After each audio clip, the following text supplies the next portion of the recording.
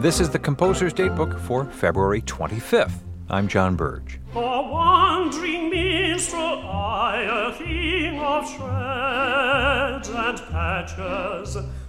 In London, on today's date in 1871, an audience gathered in the newly finished Royal Albert Hall to attend the first ever concert to be performed there.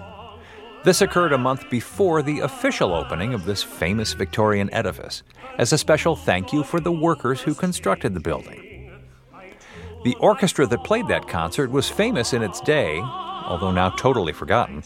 It was called the Wandering Minstrels, and its players were all British aristocrats, lords, right honorables, senior military, who from 1861 to 1896 played exclusively for charity events. One strict rule of membership was that only amateur musicians were allowed. If you earned even 1 penny as a professional, you were out. That happened to one member, the composer Frederick Clay, who had to leave the Wandering Minstrels when music he wrote for the stage started to pull in a few pennies. Clay even collaborated with W.S. Gilbert, the famous librettist for Sir Arthur Sullivan, who himself occasionally performed as a guest with the Wandering Minstrels.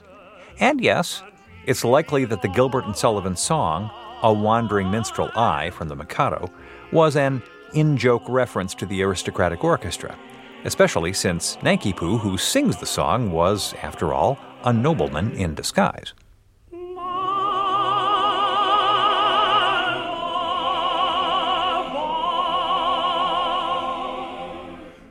Composer's Datebook is produced by APM, American Public Media, in conjunction with the American Composers Forum, reminding you that all music was once new.